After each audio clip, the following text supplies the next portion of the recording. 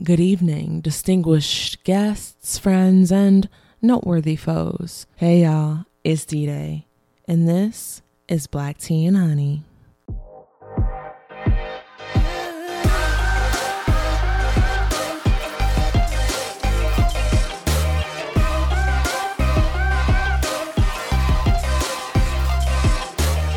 𝐁𝐋𝐀𝐂𝐊. Happy belated summer solstice. I know that it's July, but I wanted to just say happy solstice and greetings that we are now here in the summertime. And today's topic, this is the first podcast. So what are we going to talk about? What are we here for? Well, serendipitously, I came across the topic of moving with grace. I have a little inside backstory to that, how that topic was selected. But first off, I want to start by welcoming y'all to Black Tea and Honey. This is the bittersweet confessions of an Afro-Indigenous woman, yours truly, Dominique Daye Hunter. I am an Afro-Indigenous storyteller. I am Yesa, Saponi, Nansman, African-American, as well as Irish and Polish descent. The first poem that I want to read for y'all to kick it off is from my book, Seed, Stories of Afro-Indigenous Resilience. You can get a copy at ddayhunter.com. And the poem that I'll be reading is, with each step, with each swing, she readies the ground, she readies the ground, she readies the ground, she readies the ground.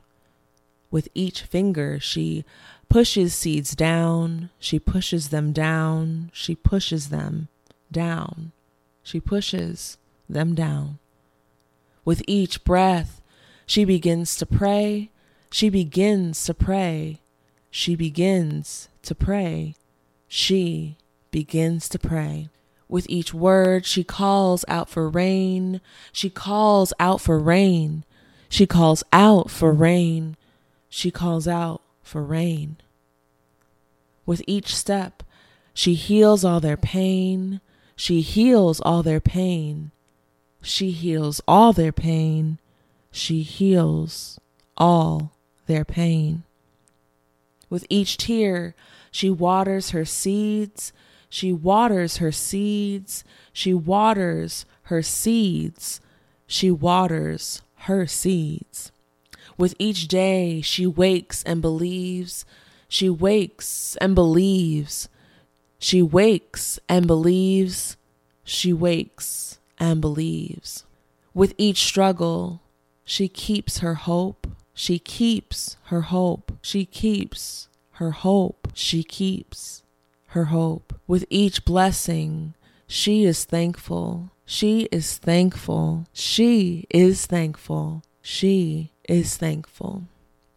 So what does it mean to move in grace? What does it mean to take each step deliberately? Funny thing, I was getting ready for this pod, right? And I was setting everything up, new equipment, some decor for the video, as y'all are seeing here on the video on YouTube. And if you're listening via whatever streaming service you are listening to this on, you can also watch this episode on YouTube. Anyway, I was getting ready for the pod and I ended up hitting my head on the corner of a shelf, like really getting myself good. So I got myself some ice and I was making my tea for this session. And y'all want to really know what this tea bag said to me? It said, travel in grace, knowing that you are protected by love. And I just took that as complete sarcasm because travel by grace. Have you met me? Eloquent? Yes. An appreciator of the aesthetics? Absolutely.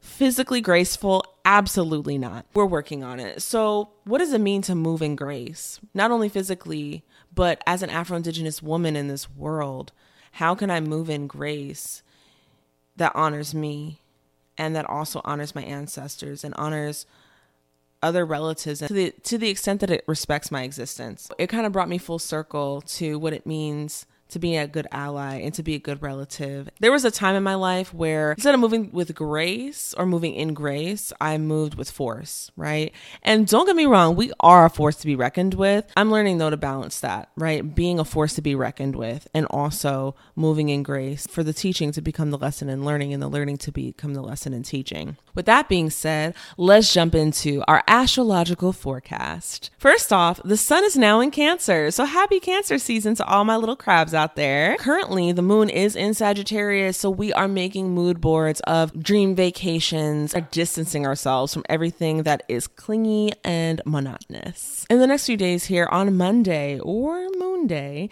July 3rd, the moon will be in Capricorn. And not only will the moon be in Capricorn, it will be a full moon in Capricorn. And what does that mean? So last year, the moon in Capricorn was super transformational for me personally. I don't know about y'all, but I was in Phoenix, Arizona at the time. There was a huge monsoon rain. And after that huge cleansing rain, the clouds parted and the moon was there, shining beautifully. And the way that I interpreted that message was, it's through healing, it's through cleansing, it's through the mani, the waters of our tears of the rain that heal us, that we'll be able to move forward in a powerful way, that we'll be able to continue like those little goats to scale up the mountains of our dreams. And there will also be some conflict if you haven't worked on it already, or even if you have, the universe is a circle. So you'll always come back to those healing lessons. It just depends on how you react and respond to them. Capricorn being ruled by Saturn, the father planet, and Cancer being ruled by the moon, the mother. This is a really powerful place for healing and transformation with this dichotomy. This Capricorn full moon, I feel, is given the vibe of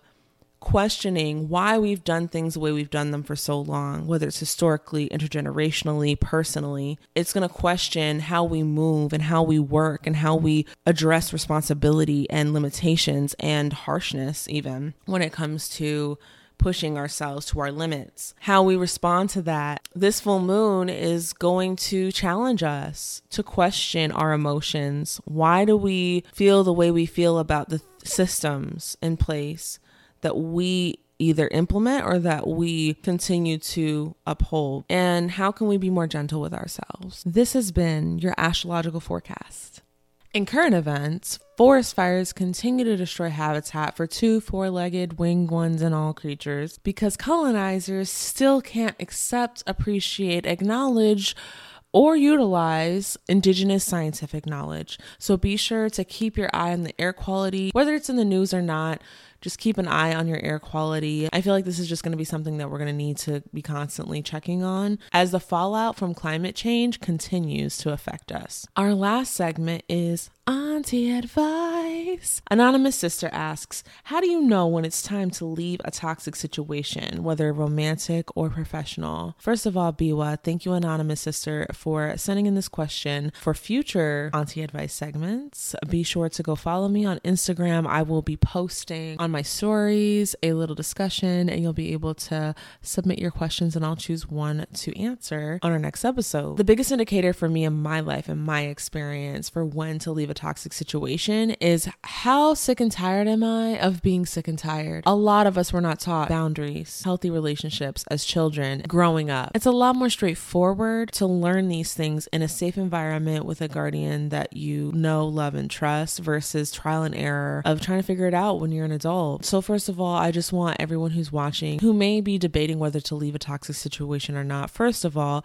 if you just ask the universe for a sign, this is your sign to step away. Now that could be temporary, it could be permanent, but take a step away for you if that's what you know that you need. Also, give yourself grace. As I mentioned, some of us weren't taught self-esteem and boundaries and things like that growing up. So it kind of circles back to our topic of the evening, moving in grace, right? And having grace and being gracious with yourself and patient with yourself. As they say, the more you know, the more you grow. And the more you grow, the more you know. And in that knowing and growing, you become more aware, self-aware, to the point where you don't have to become physically, mentally, emotionally sick or exhausted or burnt out from a situation before you can tell that it's time to take a step back and reassess or reevaluate or just walk away altogether. Biwa, thank you again, Anonymous Sister, for your question. This has brought us to the end of our first episode. Bisehuk to everyone who's listened in. I hope y'all had as much fun listening in as I had creating this, even with the little bump on my head. I know that this was important to get out. If you loved what you heard, if it inspired or lit a fire in you, like, comment, subscribe, follow,